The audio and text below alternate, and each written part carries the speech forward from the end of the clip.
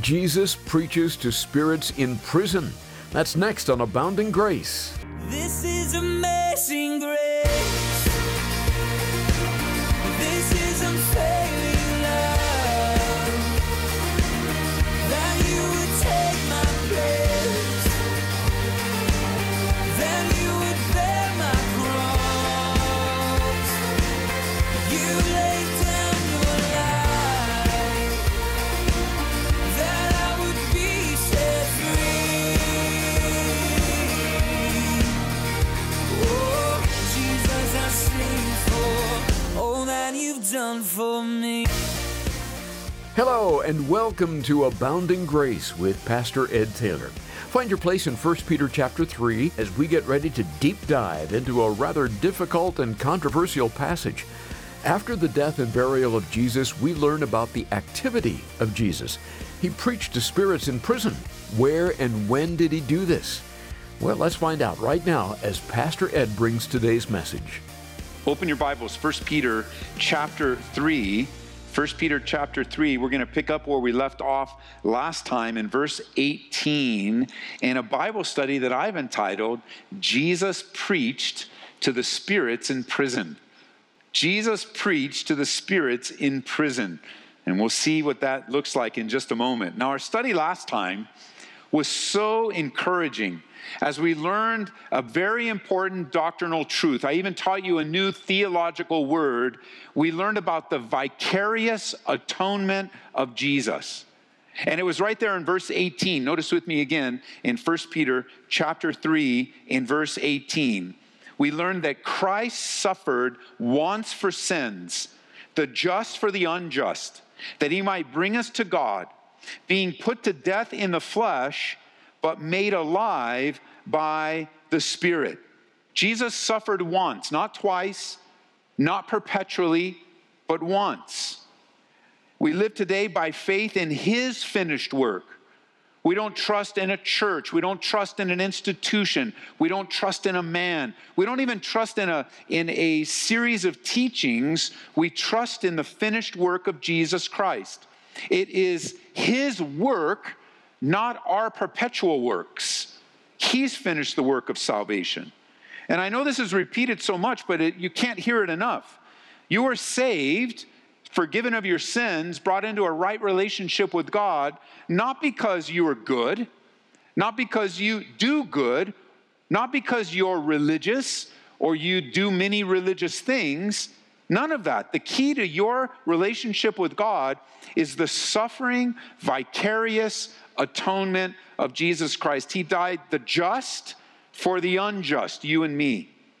And we are saved and forgiven because of his suffering, his life, his death, and his resurrection. And it really is a sad thing to me and grieves my heart because I know that many churches, many organizations teach that there is no way you can be assured of your salvation.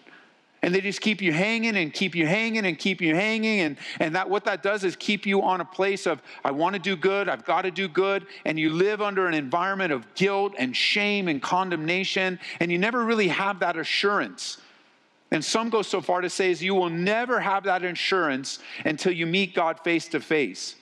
Well, let me just say for many people, that will be too late, meeting God face to face. Because you can do many moral good things and not have a relationship with Jesus Christ. And you won't find that out until you meet Jesus face to face when he says, hey, here you are, account for your life. And you will respond, well, I did this for you, and I did this for you, and I did this for you, and I lived my life for you. And Jesus says, no, depart from me, you workers of iniquity. Why? Because I never knew you. I never had a relationship with you. It's not the heart of God to control you and to manipulate you and to guilt you into some sort of perpetual religious action so that in many ways your conscience is appeased, but your spirit is troubled. A spirit is always troubled. The inside of us is always troubled when we're distant from God. And it's possible to be in church. It's possible to be very active religiously. It's possible to read the Bible. It's possible to pray with people. It's possible to do good deeds and still be entirely lost. And it's God's heart for you to come to this place with just this one verse. And this is what we studied last time. And I'd encourage you to pick it up if you weren't with us. The object of faith is not a human, not a teacher, not a church, not a movement, not a priest. It's not even faith. The object of our faith is a person. Remember in Hebrews chapter 12, jot it down in verse 1, it says, therefore, we also, since we're surrounded by so great a cloud of witnesses, let us lay aside every weight and the sin which so easily ensnares us, and let us run our race with endurance that's set before us, looking unto Jesus, the author and finisher of our faith, who for the joy that was set before him endured the cross, despising the shame, and is sat down at the right hand of the throne of God. Verse 18, so powerful, so easy to understand, so plain. It's a beautiful, I wish the whole Bible was as easy to understand as verse 18, because when we come to verse 19, not so easy to understand. Notice in verse 19, by whom also he, speaking of Jesus, went and preached to the spirits in prison, who formerly were disobedient, when once the long suffering of God waited in the days of Noah, while the ark was being prepared, in which a few, that is 8 souls, were saved through water. This also is an antitype, which now saves us, namely baptism. Not the removal of filth of the flesh, but the answer of a good conscience toward God, through the resurrection of Jesus Christ, verse 22, who is gone into heaven and is at the right hand of God, angels and authorities and powers having been made subject to him. Now, some have called this the most difficult paragraphs in all the Bible. And so let's jump in and see what God has for us beginning in verse 19. So we have the vicarious atonement, the suffering of Jesus, the forgiveness of sins, the death and resurrection. And then in verse 19, he went and preached to the spirits in prison who formerly were disobedient, when once the long suffering of God waited in the days of Noah while the ark was being prepared, in which a few, that is 8 souls, were saved through water. So we move to one of the most precious, clearest, wonderful verses in the Bible to a tough one. But I don't want you to be intimidated when you're reading through the Bible and you come to passages that you don't understand. Perhaps even after today's Bible study, it may still not be as clear as you want it to be, but we allow the Word of God to come into our lives. We allow the Word of God, we receive it as is, and we're not entirely, don't be so entirely or quickly discouraged because you don't understand everything. It's okay that you don't understand, especially some of these challenging passages. On the other hand, though, we can gain greater understanding as we're studying it together. God has a reason for us. He has a lesson for us to learn. It says here in verse 19 that Jesus preached to spirits in prison. So the question is, where and when did he do this? So let's walk together through this. Let's go back to the time. Turn your Bible now to Luke chapter 23, and let's look at the time where Jesus was hanging on a Roman cross. Jesus, now we're going to go back to the time right before his death. He's hanging on the cross, and he looks over at one of the others that is hanging next to him. Notice Luke 23 in verse 42. Luke 23, verse 42. Then he said to Jesus, Lord, remember me when you come into your kingdom. Verse 43. And Jesus said to him, assuredly I say to you, today you will be with me in paradise. Verse 44. It was about the 6th hour, and there was darkness over all the earth until the 9th hour. Then the sun was darkened, and the veil of the temple was torn in two. And when Jesus had cried out with a loud voice, he said, Father, into your hands I commend my spirit. And having said this, he breathed his last. So after Jesus dies here, and after he died, where was his body? Well, we learn in the scriptures that after he died, he was placed into a tomb. And there his body lay for 3 days according to his promise. Well, what's his promise? Turn over to Matthew now. Notice with me in Matthew's gospel, chapter 12, in verse 38. Jesus' body was put into the tomb. And then some of the scribes and the Pharisees, this is Matthew 12, 38, answered and saying, Teacher, we want to see a sign for you. And he answered, An evil and adulterous generation seeks after a sign, and no sign will be given to it except the sign of the prophet Jonah. For as Jonah was 3 days and 3 nights in the belly of the great fish, so will the Son of Man be 3 days and 3 nights in the heart of the earth. So where did Jesus' spirit go?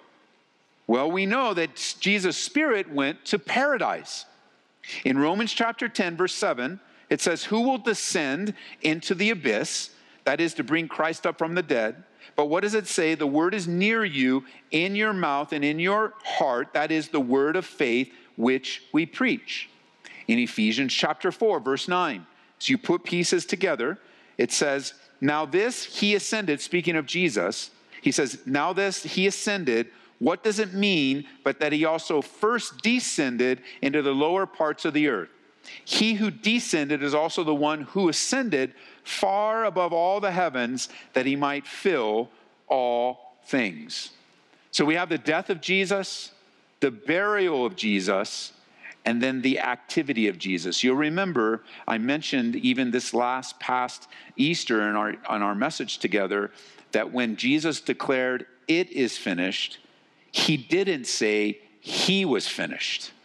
So he was referring to a specific event or a specific finished work, which would be, we learn, the work of salvation. But Jesus wasn't finished. There was still much more that would flow from his life. So his body is in the tomb.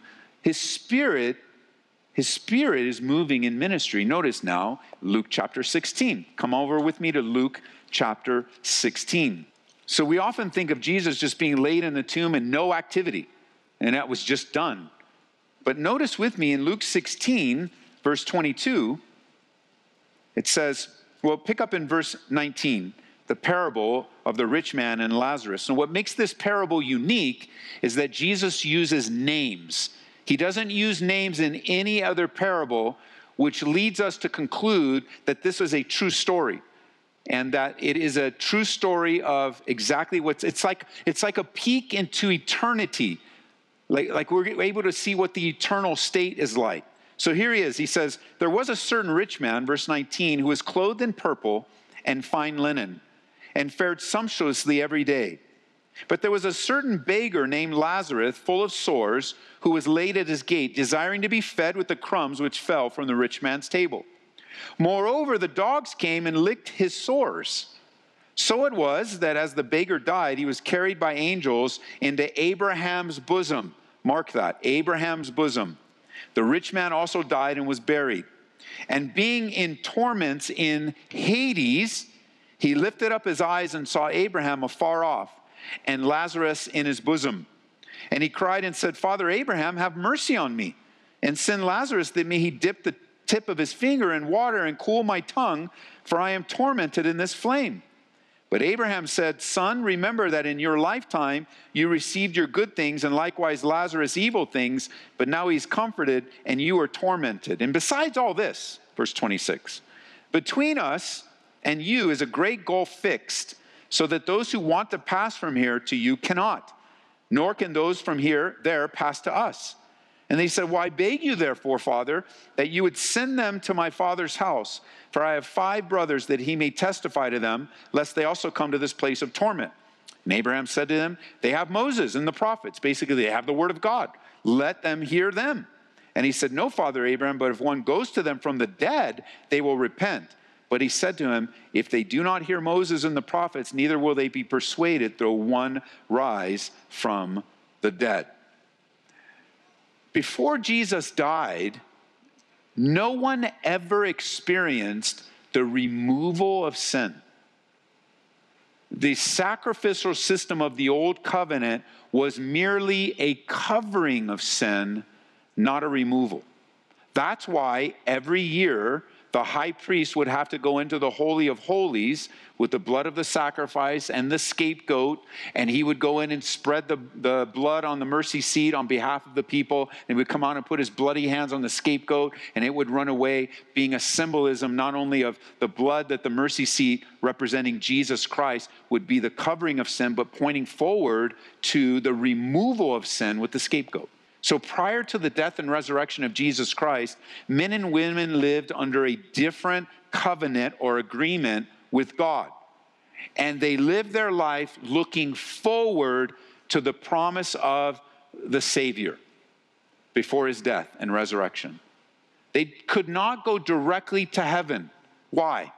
Because Jesus had not yet died for their sins. He had not yet removed. In all these years, their sins were covered and overlooked. But there would come a day promised by God where the Lamb of God that would take away the sins of the world and bring complete justification, complete sanctification, and complete glorification of their lives.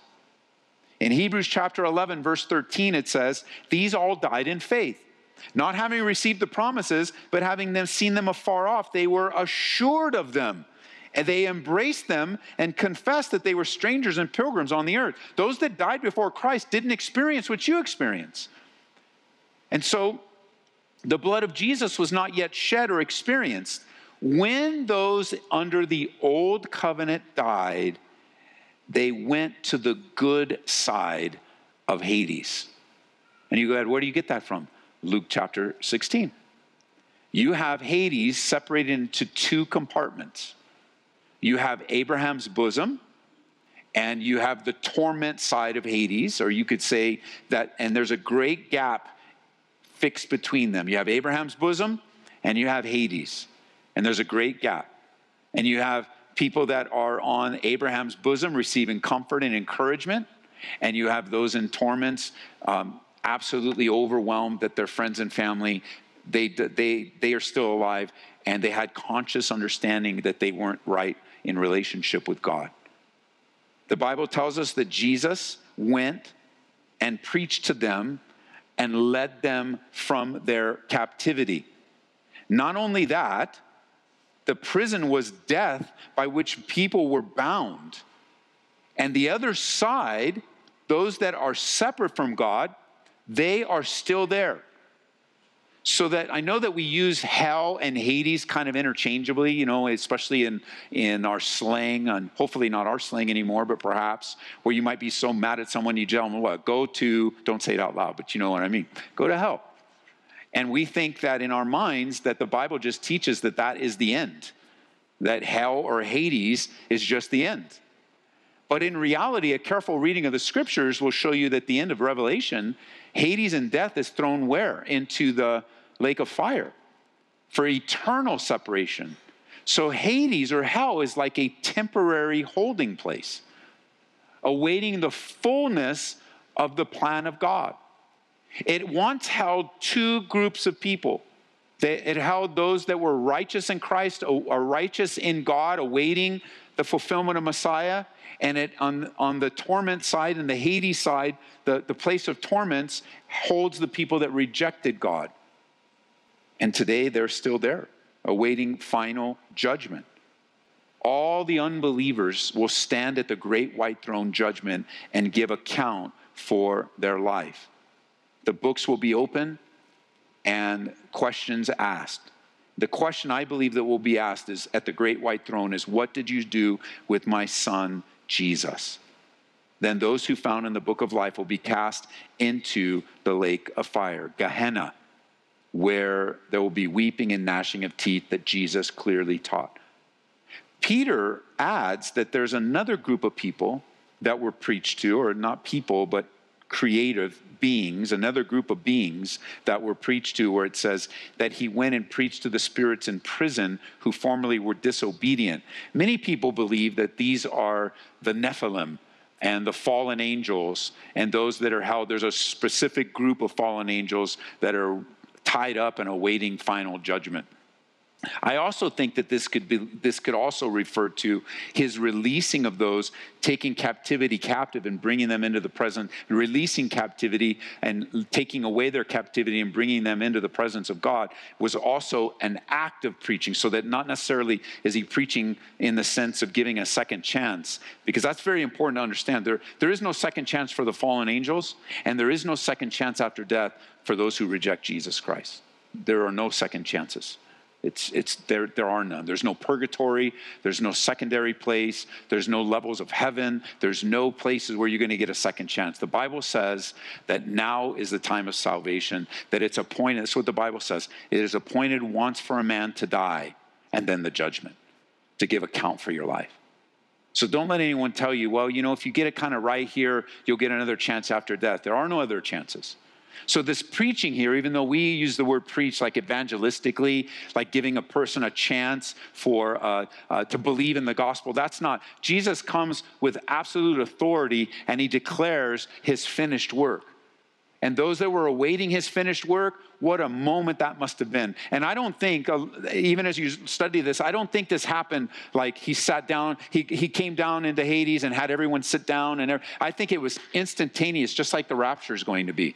In a blink of, like it was a deliverance, it was an expectation. It was already in a place of the old covenant, the living under the old covenant by faith. Abraham's bosom was already a place of soothing and warmth and joy and hope. But Jesus now brings them the fulfillment of all that they had waited for. Jesus descends into Hades, not to suffer, not to pay the price of sin, but to deliver. Jesus doesn't give those in torment a second chance. He empties Abraham's bosom and takes them directly into the presence of the Father. Turn over to Ephesians chapter 4 now. Ephesians chapter 4. And I'm sure after this instruction, everything is so much clearer for you now. But now you have reference. It is a question that comes up from time to time of people that are critics of the Bible or people that have been taught differently on this. I mean, there is a popular teaching today. I haven't heard it so much, but there is a popular teaching today on Christian television that says, Jesus had to go down into Hades and fight all the demonic realm and fight for salvation. And that's not true. It was finished where? On the cross. Jesus declared it to be finished. They took him down and buried him. And 3 days later, according to the scripture, he rose again. And yet there was a lot of activity that needed to take place. Notice Ephesians chapter 4, verse 8. He says, therefore, he says, when he ascended on high, he led captivity captive. We just described that. And he gave gifts of men. Now this, he ascended. What does it mean that he also first descended into the lower parts of the earth? And then verse 10, he who descended is also the one who ascended above all the heavens, that he might fill all things. And then at the ascension, the Holy Spirit comes days later, and the gifts are given through the baptism of the Holy Spirit. And all the faithful believers who died waiting for the promise, from Adam to the thief on the cross, were taken out of Hades. That's why today, as you read through the scriptures, why today paradise is not described as being in the lower parts of the earth. Today paradise is described as being where? In heaven. Revelation chapter 2, verse 7. He who has an ear, let him hear what the Spirit says to the churches. To him who overcomes, I will give to eat from the tree of life, which is in the midst of the paradise of God. Paradise is now in the presence of God. Well, we hope that all makes sense to you now and clears up some of the confusion. And we'll hear more about it next time on Abounding Grace, so be sure to tune in next week for that. Pastor Ed Taylor's message is titled, Jesus Preached to Spirits in Prison. You can hear this message again online at aboundinggraceradio.com or listen through our app. Search for Ed Taylor in the App Store or Google Play. Maybe you're looking for a good book to go through as we begin a new year. Well, here in the month of January, we picked out an excellent one written by Lee Strobel. It's The Case for Heaven. We all want to know what awaits us on the other side of death. Do we just cease to exist, as some suggest, or reincarnate? Is there a heaven and hell? Much like a journalist, author Lee Strobel interviews experts about the evidence for the afterlife. You'll receive answers to your questions about what happens after we die. We'll send you a copy when you support Abounding Grace with a gift of $25 or more. Just call and ask for The Case for Heaven. Our number, 877-30-GRACE. That's 877-30-GRACE. You can also order online at calvaryco.store. Abounding Grace is made possible through the generous support of our listeners. And as we begin another year of delivering God's Word one verse at a time, we're looking to our listeners for help. Together, we can reach people with the love and truth of Christ and make a difference in these last days. To make a secure donation, drop by aboundinggraceradio.com or call 877-30-GRACE. And be sure to join Pastor Ed Taylor next time for more teaching from 1 Peter. That's right here on Abounding Grace. This is amazing grace. This is unfailing love. That you would take my place. Then you would bear my cross. You laid down your life. That I would be set free.